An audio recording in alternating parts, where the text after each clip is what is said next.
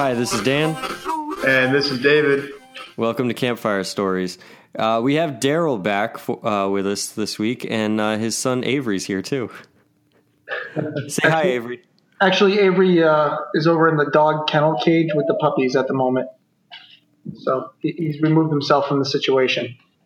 And that was his choice, right, Daryl? We'll say yeah. No, it was definitely his choice, although the idea of putting him in there is very appealing at times. And the door is not locked, correct? We're going to say no. Apparently he knows how to unlock it. I found this out earlier. Yeah, humans have fingers and thumbs, and they can usually do stuff like unlock stuff.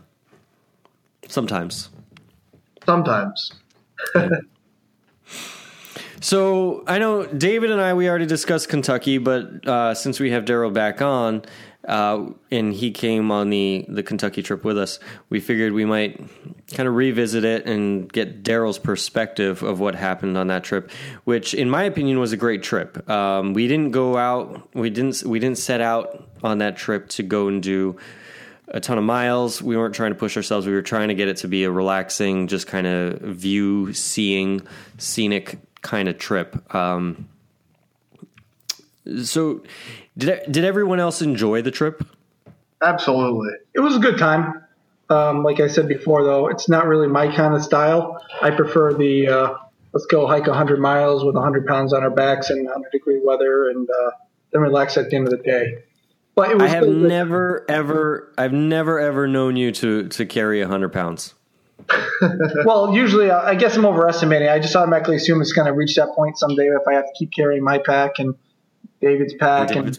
Perhaps one day your pack and maybe even David, because he weighs about 80 pounds.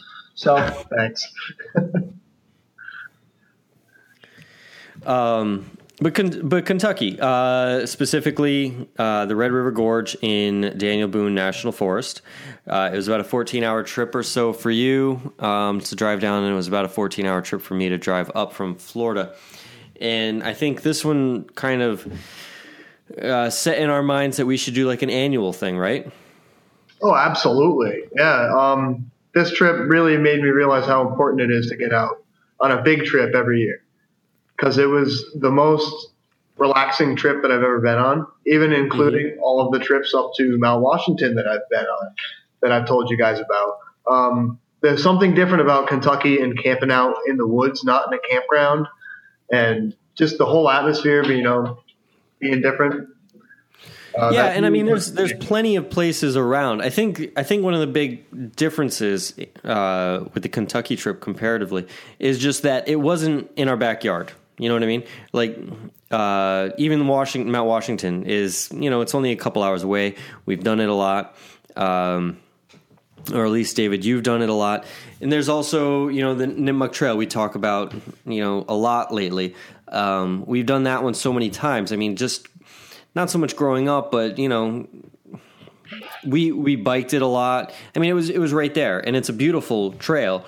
But every once in a while, you got to get out of your comfort zone and see something new. Yeah. And I think that's one of the big reasons I wanted us to go do Kentucky. And this year, I really want to go do the Linville Gorge. I think another part of it that's kind of neat is the whole road trip part before the actual hiking and camping. Everybody loves a good road trip, get in the car and just driving, and I think that added a lot to it as well. For your information, road tripping with Daryl, not a good idea. Why is that, David? he hacks loogies out the window and he backseat drives like a mother. Well, I spend a lot of my time driving, so when somebody else drives, I have a hard time letting go of control. And then David adds a whole new element because he's not a good driver to begin with. I found myself having to there was a fake brake on the passenger side that I used a lot. There may be a hole in the bottom of that floorboard somewhere.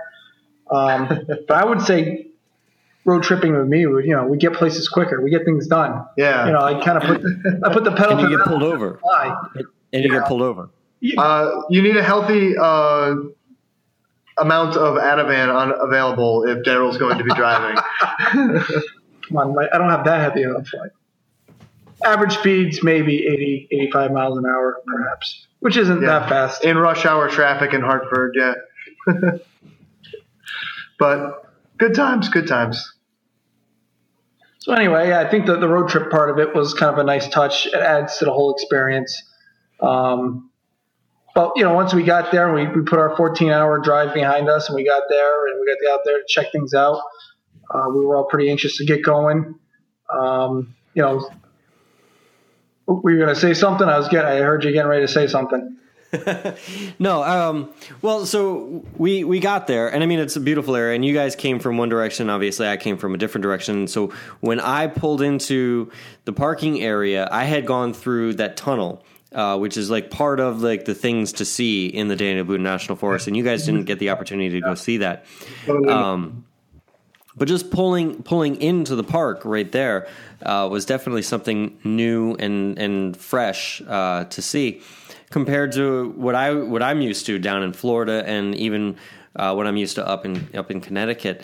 So that's one of the big reasons I'm really kind of getting excited for the North Carolina trip, is just something fresh and new. And I love the mountains in the Blue Ridge Mountains area up in North Carolina.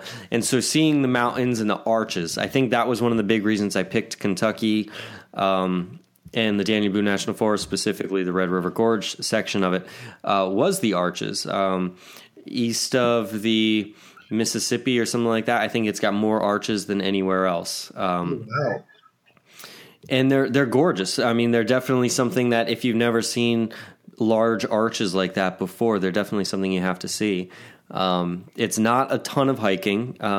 You can definitely get from one arch to another area with a little bit of driving in between if you wanted to. But of course, you can do tons of hiking if you wanted to. I think the entire south to north or north to south area of the Daniel Boone National Forest is like over 200 miles, and the Red River Gorge section of that is a very large portion of it. Of course, there's 4 different sections, and all the names kind of escape me right now, but between the 4, I thought the Red River Gorge section sounded the most interesting because it's where all the arches are. The other 3 sections look really interesting as well. It's just they're not known for all the arches. So that's kind of why I decided that I thought that we should meet up there. What did you guys think of the arches? Like, have you guys seen arches like that before? For me, it was my first experience with any natural arches. I've seen pictures, obviously, usually of Arches National Park out in Utah, if I remember correctly. And that's kind of what I was expecting going in. And what we actually were able to see and climb around on and be a part of was something that was actually kind of cooler, in my opinion, because of the woods surrounding the arches, and it's just like they just pop out of nowhere, Yeah. So instead of just being out in the middle of a desert kind of area that has arches all over it, and all you see really is, rocky mountains or flat-faced mountains in Kentucky, you're really in a forest. I mean, the name is not by mistake. It is definitely the Daniel Boone National Forest that you're in. And the Red River Gorge section of it, by its name. I mean, there's a river going through the thing, None of these things are not obvious. But the fact that you come around on a trail and you hike up a couple of stairs, or you're just hiking up a couple of rocks, and then all of a sudden there is an arch right there, it's just something that kind of stands out. It's not like looking across a barren wasteland and seeing a whole bunch of arches all over the place. This is more surprise, surprise, surprise. Like you come around these corners and you have trees all over the place, and then all of a sudden you have this amazing view, and oh yeah, you're also standing on split rock, and you can hike down in between it and come out in the middle of the rock face. Like that whole area is just something that you're not going to see everywhere. That was also my first time being face to face with actual arches in person. I think the biggest draw for that place is probably a lot of the natural rock formations. Not just the arches, but they had some other rocks, just large boulders in places, and some cliffs and overhangs that just had some bizarre texture to them. They reminded me of coral almost. They were just bizarre, but they were cool at the same time. And I know when we first got there, we kept stopping and looking at all these that seemed to be every 15, 20 minutes, you come upon a new rock formation, and you just kind of stand in awe. And then, after about a half a day, the novelty kind of wears off and you keep trucking along. But definitely a lot of really cool rock formations. Another cool thing about that place was lots of just wild rhododendron bushes, which probably sounds kind of nerdy, but around here, you don't really see rhododendron bushes as big as that, for one, and two, just out in the wild like that. I remember you had mentioned something about them. I'm not sure if they were planted there once upon a time or if they just grow naturally, but To go full nerd on you, rhododendrons, if I remember correctly, are actually native to Asia and the Himalayas. And that's actually, they were introduced to the United States with trade and whatnot. So Roger and the full nerd. Well done. So there you go. You get the history of rhododendrons there. But either way, the ones that have been growing there have to have been there for quite a while, because there were some big ones. They haven't been like 12 feet tall, some of them, which isn't enormous, but rhododendrons don't typically, at least not from what I've seen, get that big. No. I mean, the ones that you curate in your yard around here, you're not going to let them get that large. So I would. Well, yeah, you might. Either way, I thought it was kind of a neat, kind of a change of scenery, a little bit different kind of forest structure. But yeah, it was definitely a cool place. Some natural waterfalls. The trails were pretty. I felt like they were kind of on par with the Monk Forest and Bigelow Hollow, kind of the terrain, up and very downs. Well maintained. They were well maintained, a lot up and downs, very hilly. Crossing small streams here and there. It was definitely a good place to go hammock camping. Definitely plenty of places to set up. That wasn't a huge drawback for us like it has been in the past. Well, except for day two or the second evening, I had brought a tent. You guys had brought hammocks, and I think that one spot, that overlook, would have been amazing to camp out on. Oh yeah, it would have been. And you would have seen the sun rising right from that position. You could actually from that position you could have seen both, because it was facing north or south. I forget now, so you would have seen it come up on one side and drop on the other side. Oh wow! Yeah, it definitely was a cool spot, but yeah, I think that spot was actually facing north, but it was open. It was open like a peninsula, so you could have seen the sun coming up in the morning, and we could have watched the sunset at night before we went to bed. That's definitely another drawback to the hammocks. There was no trees on that, so we couldn't set them up, and we had to let the spot go. But I was just saying, in general, it wasn't like we were hard pressed like we were on top of the Whites, where there was no trees. No, absolutely. We had options.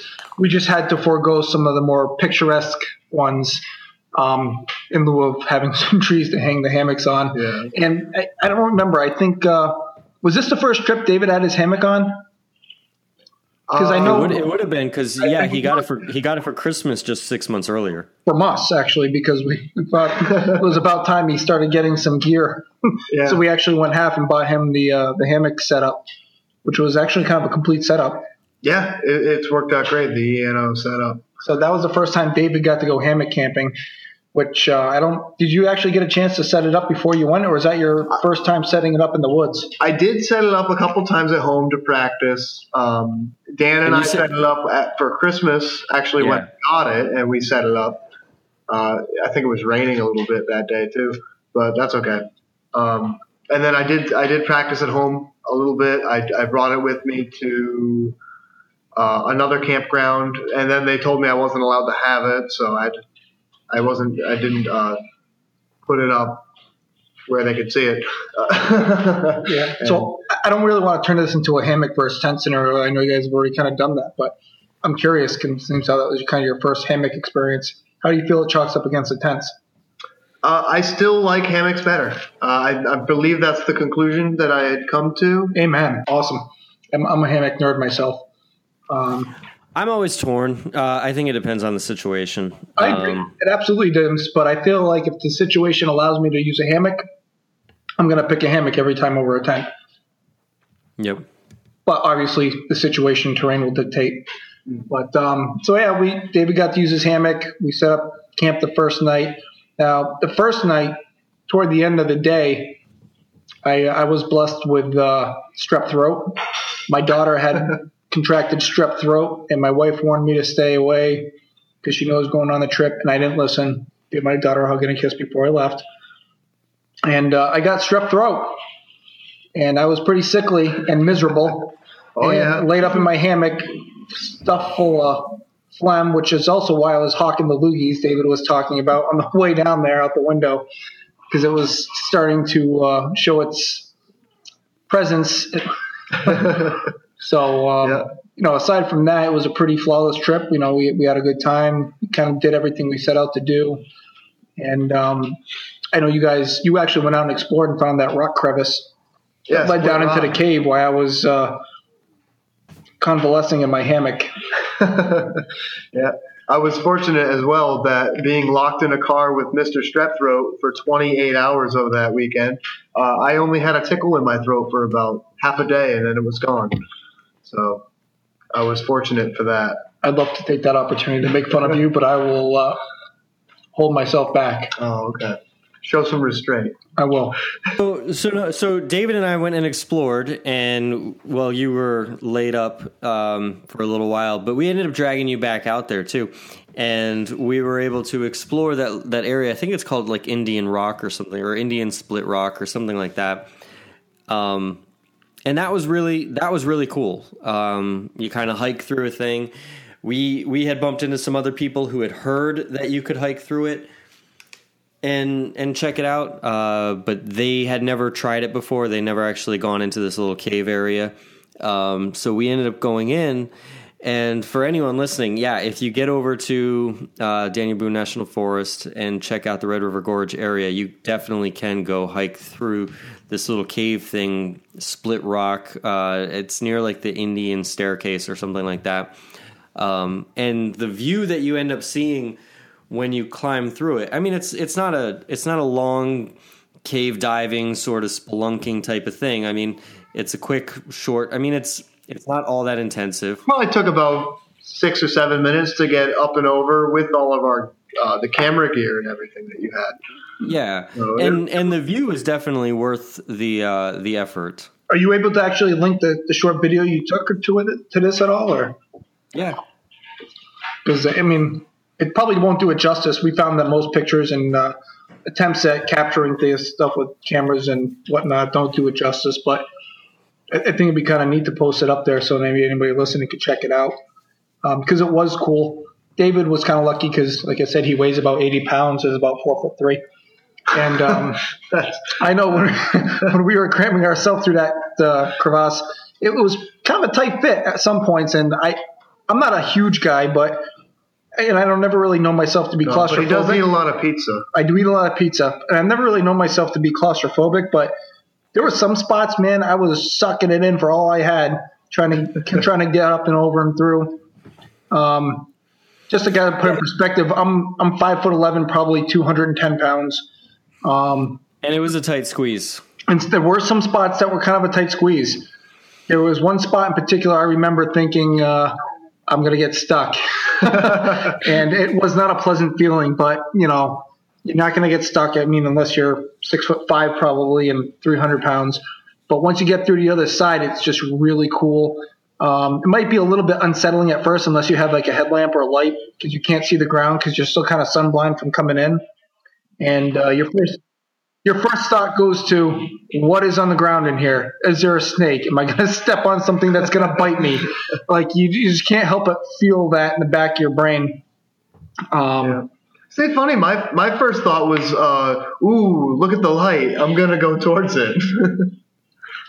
Right. And that's what we were doing, too. We were making a way that way. Simple minds. Yeah. No, it's kind of like when we go hiking, I just know I have to run faster than you two, and I'm fine.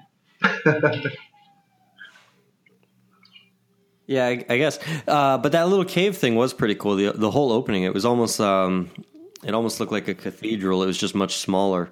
But the way the back wall kind of sloped upward, and then you had that crazy view, and it was really nice. It is, at the risk of sounding like a apocalypse nerd, it's kind of a cool place in the end of the world type scenario. Very out of the way, nobody could get the. I mean, we kind of discussed that while we were there, but then the fact that it's a great place to go.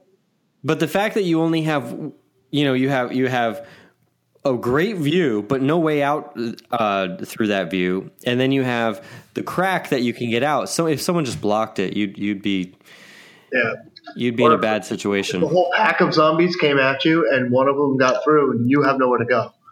I believe zombies travel in herds, not packs. Okay, I apologize for the linguistic error. Yeah, get on that, will you? Some kind of nerd you are. Know all about rhododendrons, but nothing about zombies. Hey, it says something, doesn't it, Dan? Flowers, not zombies. That's a bumper sticker. And it kind of sums up David nicely. Yeah, you guys are getting to know me a little well and how often I insert my foot into my mouth. Luckily, I do not chew. As of yet. But, the cave was pretty cool. I think toward the end of that night, I was feeling a lot better the next day. And then we kind of bounced around, did the touristy thing, saw the big arches. I'd have to say that despite that this was a lot more remote, there was still that touristy atmosphere that kind of bugged me. And that's just the section of the park that we were in. Yes and no, because even when we were up in that overlook with that cave that we climbed into, you could hear the motorcycles on the road going through, the music that they were playing. Yeah, but it's a beautiful area, and so I can't fault people for getting on their motorcycle and driving through some of those roads. I mean, if I had a motorcycle, and I agree, but at the same time, the roads I'd want. I know. From a guy who's not on the motorcycle, who's out in the woods, like, man, I just wanted to peg a rock and see if I could hit one of those guys, just because it was annoying. I don't want to hear a big Harley going through the woods. So don't go into a canyon with a road going through it, because the acoustics of the canyon are probably... You're kind of missing the point. I guess I'm just complaining. I'm getting on my... No. I follow you, Daryl, and I think David and I have discussed this kind of topic previously. If we want our natural forests and natural areas to be as quiet as possible from like the city noise and that kind of stuff, we have to do something about that. The more people care about those lands, and the more people kind of fight to preserve them, the better off we're going to be. And if that means putting up with a motorcycle once in a while, that's not a terrible... No, but that's not even my point. I mean, the thing is it's one motorcycle today. If we let the park system, herds, I think herds of motorcycles. If we let the park systems fall apart and we don't preserve them, we don't take care of them, it's one motorcycle today. It's 50 the next day, or it's a whole bunch of other stuff, or the park gets smaller because now we end up with main roads going through it. It's just these are things that we need to preserve if we care about them. I agree. Yeah, and absolutely. I remember that particular podcast. It kind of predates me. I've only been chiming in here in the last 3 or 4. I think this might be the 4th. I don't know. And I know you guys had made a point that you want more people to get out there and enjoy the parks, and I think that's great. But then again, I guess I'm playing devil's advocate here. I hear that and I think, man, I'm going out here to get away from people. I don't like people. I like very few people. So if I'm going out there to get away from people and then a bunch of people discover the wilderness and all I do is keep running into people out there, it kind of it's a catch-22 for me. Like I want the parks to be preserved. I want people to be aware of them, to respect them. But I don't want them to go out there. I just want it to be for me. And I know that's not really feasible or makes sense. But again, I just don't want to be out there and constantly running into people. And occasional, fine, nice people out there, I'm sure, but the only way that you can guarantee that you're not going to bump into people in the woods is to own the woods. That's still not even really the case. Then, people... I guess, like I said, it's just kind of a catch-22 that I have. Like, I agree, we need to preserve them and everything, but I don't want a bunch of people to go out there and flood the parks just because, people, if they're not really into nature and they're just doing it on a whim, then they really don't respect it. If they're going out there because they respect it, that's a very different ballgame. But people who go out there on a whim don't usually fight for it either.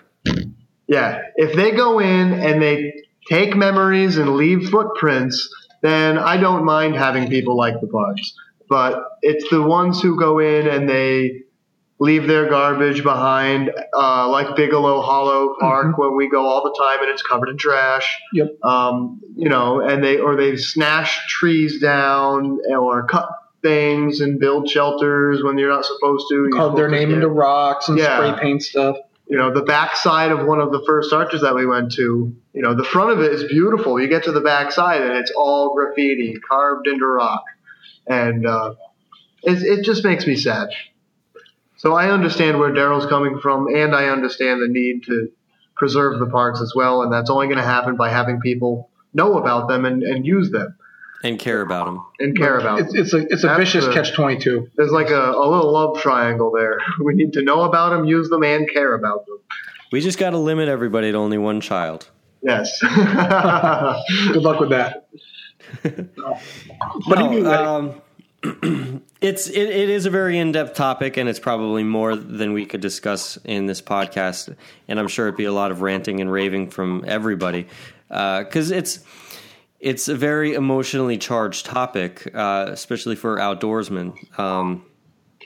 You have some people on one side saying, the liberals saying one thing we need to preserve for this reason, and then you also have, conservatives saying we need to preserve for other reasons, or not preserve. I mean, there's so many people. It's a very personal thing. I mean, when you have land and you spend time outside,